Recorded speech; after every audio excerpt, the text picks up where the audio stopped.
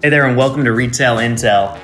The Kroger Company was founded in 1883 in Cincinnati, Ohio. Today, they operate close to 2,800 supermarkets throughout the U.S. and considered the third largest retailer in the world.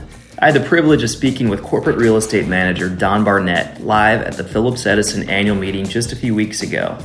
Don provided tremendous insight on a variety of topics, so let's jump right in. Don is the corporate real estate manager with Kroger, and he's been there for 26 years. So we really appreciate Don making the trip on this cold day. So can you give us a little bit, just to get started, give us a little background on how you got started with Kroger? Absolutely. Thank you so much for having me. And I would just want to say that we truly enjoy our relationship with Phillips Edison. You guys are obviously one of our largest landlords, and you've always been very open with us to invite us into different meetings that you guys have held to help us have a good experience, to learn more about your thought process, about how you guys evaluate deals, about how you do turnarounds on properties that are struggling. And we have gained a lot of knowledge from Phillips Edison in that partnership type relationship. And when Mike asked me, I was truly honored to be here with you today, and thank you so much for allowing us to be here. Like Mike said, I've been with Kroger 26 years. I actually started, our CEO likes to say, you come to Kroger for a job and you stay for a career. And that is me and many other people as well. Started in the stores in Mount Sterling, Kentucky as a courtesy clerk or a bagger, and kind of worked my way through college. Upon graduation, I went into the operations department in Louisville, Kentucky. And in 1998, Kroger started to do supermarket fuel, and they needed somebody to come in the real estate department, and I was fortunate enough to interview for that job, and I've been in real estate ever since, and extremely blessed and thankful to do so. Down in Nashville for a period of about 5 years, and then I've been in Cincinnati at our corporate headquarters for the past 12 and a half years. Basically manage our company-owned real estate portfolio. We own 55 shopping centers. We obviously have a lot of surplus and excess properties, out parcels, surplus land. All of that kind of my team reports up, and we're trying to in charge of disposing and getting the maximum revenue. So in a lot of ways, one of the reasons I look up to Phillips Edison so much is in a lot of ways I try to mirror a lot of what you guys do on a daily basis, obviously on a much smaller scale, but we try to think of ourselves as a real estate company within Kroger. Sounds good, thanks. So let's jump right into a few questions. So you guys have done, Kroger, you've done a great job with localizing a lot of your stores that I've noticed lately, whether it's, it started probably with Grater's Ice Cream, and Eli's Barbecue is a good example. You've opened up the kitchen 1883 in your Northern Kentucky location. I know this audience would probably like to hear a little bit about the downtown, your downtown new store that you're currently building. Sure, thanks. And to Mike's point, that obviously we want to have that local community connection. And so being able to offer local restaurants and other retailers that the customer knows, and being able to have that kind of true one-stop shop. I mean, we think traditionally grocery is thought about market share of dry goods or market share of traditional grocery items. And we really try to flip the paradigm to think of share of stomach. And so whether or not you want to come in for lunch and be able to choose from a local eatery like Eli's Barbecue, or some of the other really hot concepts in the local market, we want to be able to have you think of Kroger in that way. So when you think about food, you think about Kroger. And so a lot of that plays into what we're doing in a lot of our new downtown stores. We've got 3 under construction, one that's very close to getting finalized in Phoenix. We've got 1 under construction in Atlanta, and then obviously 1 under construction in downtown Cincinnati. And we're super excited about that one. It's part of an 18-story development. The first 2 floors will be retail, that's our store. The next 7 floors will be garage parking, and then above that we'll have 9 stories of residential. There'll be 177 residential units, and so that's really important for us. Obviously, it's in the area of Cincinnati, right bordering on what they call the OTR area, which is a huge burgeoning redevelopment area. And we're right on the streetcar line, so there's a lot of really key drivers and factors that led to our selection of that site, and obviously not the least of which is in the shadow of our corporate headquarters building. So I pity the store manager there, but right. But it will be a very exciting store, and he or she's going to have a lot of help for sure. But obviously that's going to be so the first floor will be a very urban grocery store. It's going to be tailored toward that urban shopper who's just doing what they daily need shopping. And so heavy emphasis on prepared and ready-to-eat foods. A lot of what you might see in our Clifton store that you guys visited with us, some of your innovation team visited with us this year. So a lot of things about ready-to-eat, those kind of things. So we'll really try to drive lunch business into that.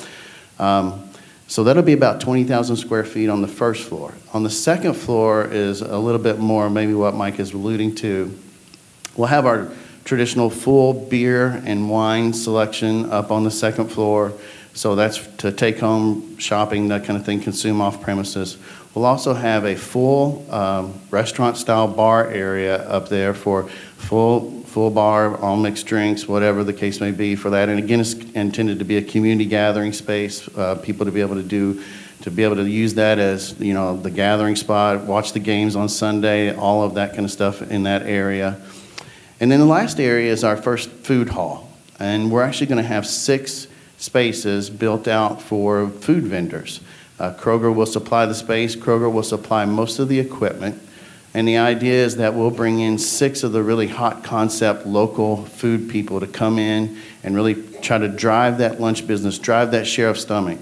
And so the thought process behind that is, again, they'll probably pay us a percentage of rent or those kind of things. We're still working out the details on exactly how that may work. But the idea is just to really have people think about it. Our vision at Kroger is to serve America through food inspiration and uplift. And so we really believe that this whole thing around food and the foodie culture is something that we can really tap into and be a leader on. And I think this food hall is something that we're really excited about it. So those 6 people will come in.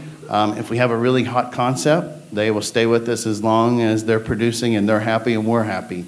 If we need to make a change and get some new fresh innovation in there and get new items in there, we're happy to do that as well. So I think you'll see some of that offerings kind of turn, and I think you guys have seen a lot of the food hall concepts, so we're excited to bring that to downtown Cincinnati as well.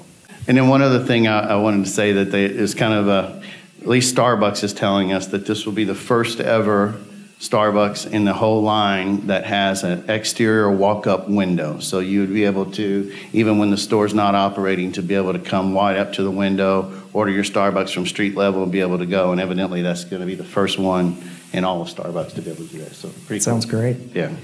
So it was announced that one of the Ocado warehouses will be in Monroe, just north of Cincinnati. So can you explain to the group exactly what Ocado is and your acquisition, and how you plan to utilize the technology? Sure. I would just say, like Amory talked a lot about innovation, and for Kroger, for us to go from a traditional grocery company to a growth company, and we have to think about in the areas of innovation, where does it make sense for us to try to innovate on our own, and where does it make sense for us to find a partner? And you'll see as we talk a lot today, we found a lot of different people that we're partnering with. In this case, obviously, Ocado, which is a UK-based company. They started about 12 years ago. They now have 4 of those warehouses that they call sheds. And they are a pure play, internet-based, delivery-only grocery retailer. And they have now, we estimate that they have about 12% market share in the UK. So obviously, the benefits to Kroger, where we could probably try to duplicate this technology. Ocado could certainly try to come to the United States and duplicate some of the things that they're doing in the UK. But the combined power of our existing logistics network and buying power, combined with obviously that technology that you just saw, made it sense that we thought we could get to market 4 to 5 years earlier by partnering with Ocado in this particular instance. We've already announced the first location in Monroe, Ohio. Each one of those sheds is about 300,000 square feet. And the really cool thing that, hopefully you'll be able to see, but, case pick technology at the warehouse level has been around for a long time. We've been able to use automation to fulfill orders at the warehouse level by doing case pick. But the really cool and amazing technology that Ocado brings to the table is to be able to do the item pick. So all the way down to the individual bottle of ketchup, placing that in the right bag in the right order, getting it ready to go out for distribution. That's the real game changer for us, and we're really super excited about what that will do. Our first location has been announced in Monroe, Ohio. We're planning to announce 2 other locations probably within the next month or so. And the real amazing thing is that Ocado is going to now enable Kroger to serve 100% of the U.S. population. Obviously, the first location is in a market that we have a lot of stores in Cincinnati and Ohio. We'll do another location that probably has where we do have a presence, but not as large as Ohio. And then the third location that we're going to announce is in a market that we don't even currently serve. And so we're going to really test those out and really see how each one of those go. But we're super excited about trying to see what the customer acceptance of that will be. So that the other thing I wanted to mention was each one of those sheds will also be serviced by spokes. Spokes are 30,000 square feet ambient temperature cross-dock facilities that will be located within a 4-hour drive distance of the Ocado shed. So if you think about the Monroe, Ohio location, we would definitely have spokes in Columbus, Louisville, Indianapolis, Lexington. And so those areas will be the area where we'll take the shipments from the direct shed, take it to the spoke, and then do the direct home delivery from that shed area. I've just got one more question. I'd love to open it up to some other questions out there, but I thought it'd be interesting. I saw in the news that Kroger and Microsoft just partnered up on some smart store technology. So could you expand on what that means? I will do my best on that as well. Obviously, I think a lot of us have heard of SaaS, or software as a service. The Kroger-Microsoft partnership is really to try to redefine that as retail as a service. It's to try to fundamentally change in a lot of the ways that Anne-Marie talked about earlier, that personalized shopping experience, being able to think of redefining that in ways that we can interact with the customers in ways that were never previously thought of. I will tell you that for the customer level, Kroger will get a lot of benefits out of this. Obviously, there's a huge amount of data that we'll be able to achieve out of this. It'll make our website and our app that much more interactive. But for the customer experience, a couple of things that really stand out are the shelf edge technology. And we're testing that now in 2 stores, another store in Monroe, Ohio, a store in Redmond, Washington. And these are digital shelf tags that will allow for personalized shopping experience. So as you go down an aisle, a couple of things. Number one, it may prompt you to give a personalized coupon or an offer on a product. It will also, if you have your shopping list downloaded to the Kroger app, it will actually, the icon will come on the little shelf tag that would be able to help you easily identify where the item that you're looking for is located. So you'll select an item such as a pumpkin or an orange, and it'll actually appear on the shelf tag so that as you're scanning around to find which exact spice that I'm looking for, it'll be able to help you find that. And then the other thing is that obviously you think about all the manual labor that goes involved with Kroger changing all those price tags each and every week. Obviously now we'll be able to electronically change those. We'll be able to change them much more frequently and be able to react to the market and move up and down as needed on that kind of, as far as all that goes. And then the other real cool benefit of that shelf edge technology is think about our click list in-store shoppers. As they try to go around, it'll help them identify, but the tags will actually flash for them as they go up and down the aisle. So they'll be able to do that. So you'll be able to interact with the shelf edge technology either through the Kroger app or with the Scan Bag Go machine that a lot of our stores have. And it'll also obviously prompt you through the app or through that through the Scan Bag Go device to be able to tell you, okay, this is the item you picked. Your next item is in aisle 4 that's on your list, or your next item is in aisle 10. So it's that whole interactive process. And obviously Kroger will be gaining. Think about the insights that we'll be able to see as our customers move through the store, being able to understand that. Another huge part of this is think about with our 2,800 stores, we have over 9 million customers in our stores each and every day. There's a huge amount of power in that transactional volume for the CPGs to want to be able to advertise. So if you think about the cereal companies wanting to be able to directly promote and advertise their product to the consumer while they're in the aisle making that decision point. We really believe that there's a huge untapped revenue source for Kroger around this technology, and we believe it has a lot of impact for not only Kroger but other retailers. So I think that between what we'll be able to generate in ad revenue ourselves, and then we'll be able to sell this technology to other retailers, we're really excited about where we're going to move in this whole area of what we call alternative profits. Can you give us your opinion on grocery delivery? Basically, our mantra is that we want to be able to serve and reach America anytime, anywhere, any place. We want to be able to meet the customer where they're at. So if delivery is something that they prefer to do, we want to be able to offer that to them. So, obviously it does really struggle to make money. There's no doubt about it. But there's a lot of things in the grocery store that we struggle to make money. Quite frankly, the deli departments don't make money, but we would never build a store without a deli department. So as we think about going to market, we think of it larger than individual components that may not individually make money, but they all relate to the overall shopping experience. How do we connect with that customer? And so, I would say between Instacart, Uber, obviously Ocado, we're playing in that market, and we intend to be in that Kroger Ship market. And I think it's something that's important to us. Hopefully we can figure out the logistics and make it where it's not as much of a burden on operations. But the reality is, if we're going to be relevant with Amazon, with Walmart, with all the other big players that will still be standing, we do believe that's something that has to be part of our future. We now have over 1,000 locations with ClickList. And that has absolutely been a huge home run for us. Again, individually, as you might think about it, the small fee that we charge for doing that probably doesn't necessarily cover the incremental cost of that. But what we found is those customers are more loyal to Kroger, and their average spend with us over a year is considerably more. So they're high premium shoppers to us. And so we really look at that not on an individual basis, order level, but on the whole consumer level. Our estimated sales in 2018 for digital were about $5 billion. We expect that to double in 2019.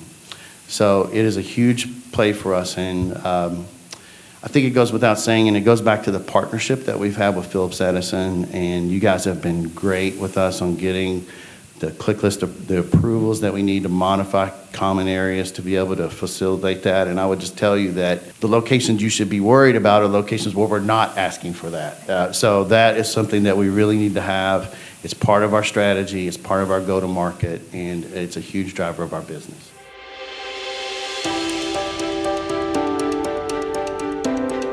How's Kroger reacted, or what changes have impacted Kroger since Amazon took on Whole Foods? And I would tell you that, quite frankly, I think rightfully so, and I'm grateful that the fact that our senior executive team was kind of thinking ahead, and I think they anticipated Amazon to get in the physical store realm. Our acquisition of Harris Teeter, obviously that's a great brand, and they bring a lot to the table in regards to merchandising and operations. But the true value that we did that in 2014 was they were way ahead of us as it relates to digital. And so what we really gained out of that transaction more than anything else was we were able to ramp up our digital efforts much more quickly. So over the next 5 years, more concerned about Walmart or Amazon. And I think what Rodney would say is that we try to worry about ourselves, right? Are we meeting the customer where they're at? Obviously, the reality is we believe that if you think about Sheriff Stomach and how many billions of trillions of dollars are spent on food annually, we believe there's plenty of room for three major players in the United States. And we certainly believe, and rightfully so, that Walmart will be one and Amazon will be one. But we're bound and determined that Kroger will be that third major player in the United States is around food. And I think that's kind of where we see ourselves moving forward. Using Cincinnati as an example, and your Ocado partnership, how do you see the shed in Monroe and a future spoke in Cincinnati impacting your brick and mortar strategy and your uses for those stores, and how those two interact on a go-forward basis? I think we don't truly know the answer to that today. Certainly, obviously, as we introduce those online sales to the marketplace, we'll have to read and react, and we'll continue to do market rationalization across every market that we serve, as we already do today. We truly don't know and don't know yet how to forecast exactly what we think the true impact will be and what the trade-off will be. And then, quite frankly, how we're going to treat those sales on store. Obviously, all of our ClickList store sales today go through the store. I think that they're still making that decision on how to treat the Ocado sales as it relates to the physical stores. But I guess the truth is we'll have to wait and see kind of how that kind of plays out. But obviously, we do expect there'll be some impact. But again, we like to think of it as those are probably incremental dollars that we're not getting today. It's probably where the biggest play is. And so if you think about Amazon and Walmart and their whole shipping and everything that they've kind of built up, we believe we should be able to get into that market and steal some of that share too. And so incrementally, does it have some impact on brick and mortar? I'm sure that it will, but really it's that incremental dollar that we're really after and we think we can get.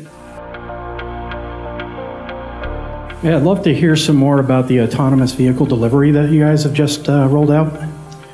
Yeah, so as we think about all the different ways that we do Kroger Ship, which is all of our delivery methods, Instacart, and so on. Obviously, in Phoenix, we're partnering with a company called Nero, which does driverless cars. We've actually been on the road now for, I think, a couple of months, testing that whole ability to be able to actually bring it right to your doorstep through the driverless car, which will pull up curbside. And, I think that these are all things that, as an innovative company, as a growth company, I think that we'll just have to test that out and see if it really is something that our customers want and that we'll be able to expand upon. But it's a really cool concept. I think it's enabled us to really kind of be a leader in that whole Scottsdale area, and kind of people want to try it out and think it's cool. So ultimately, we'll just have to see how it plays out. We've only had it for a couple months, and I think so far the adoption's been pretty good. There's a lot of newness factor to it, but I think again we're trying to experiment with a multitude of ways to reach that consumer. We'll pick the winners and move forward with those. With the losers, we'll just go on and keep on innovating. Do you ever see the spoke becoming a part of a retail center? I don't think so. We don't anticipate those. Now, I don't want to get too far into the details, but the spokes would not be part of our retail center. Those would be more of an industrial type zoning, maybe a flex type zoning or whatever, and not necessarily in a retail environment. We do have something called a micro fulfillment center, and those will be probably located more so in retail strips and those kind of things, and they may accompany one of our stores. In fact, as you think about our stores today, and as we think about market rationalization, maybe we should think about our stores that are 130,000 square feet. Maybe we should take 10 to 20,000 square feet of that and think about it differently than we do today, and take some of our non-productive GLA out of that mix and move it into a way where we could actually serve that whole shipping environment as well too. So I think those are some of the things that we'll look at, but I hope that answered your question. What are some of your favorite retail uses that complement some of your locations? And also, as you look out 5-6 years from now, besides Kroger, Walmart, Amazon, what other grocers out there do you like and think have long-term staying power? Sure. As it relates to tenant mix, obviously we're neighbor grocery anchored retail. And so a lot of what we really try to think about is that community one-stop shopping. And we obviously love a lot of the service type tenants. So we love the haircutters, the nail salons.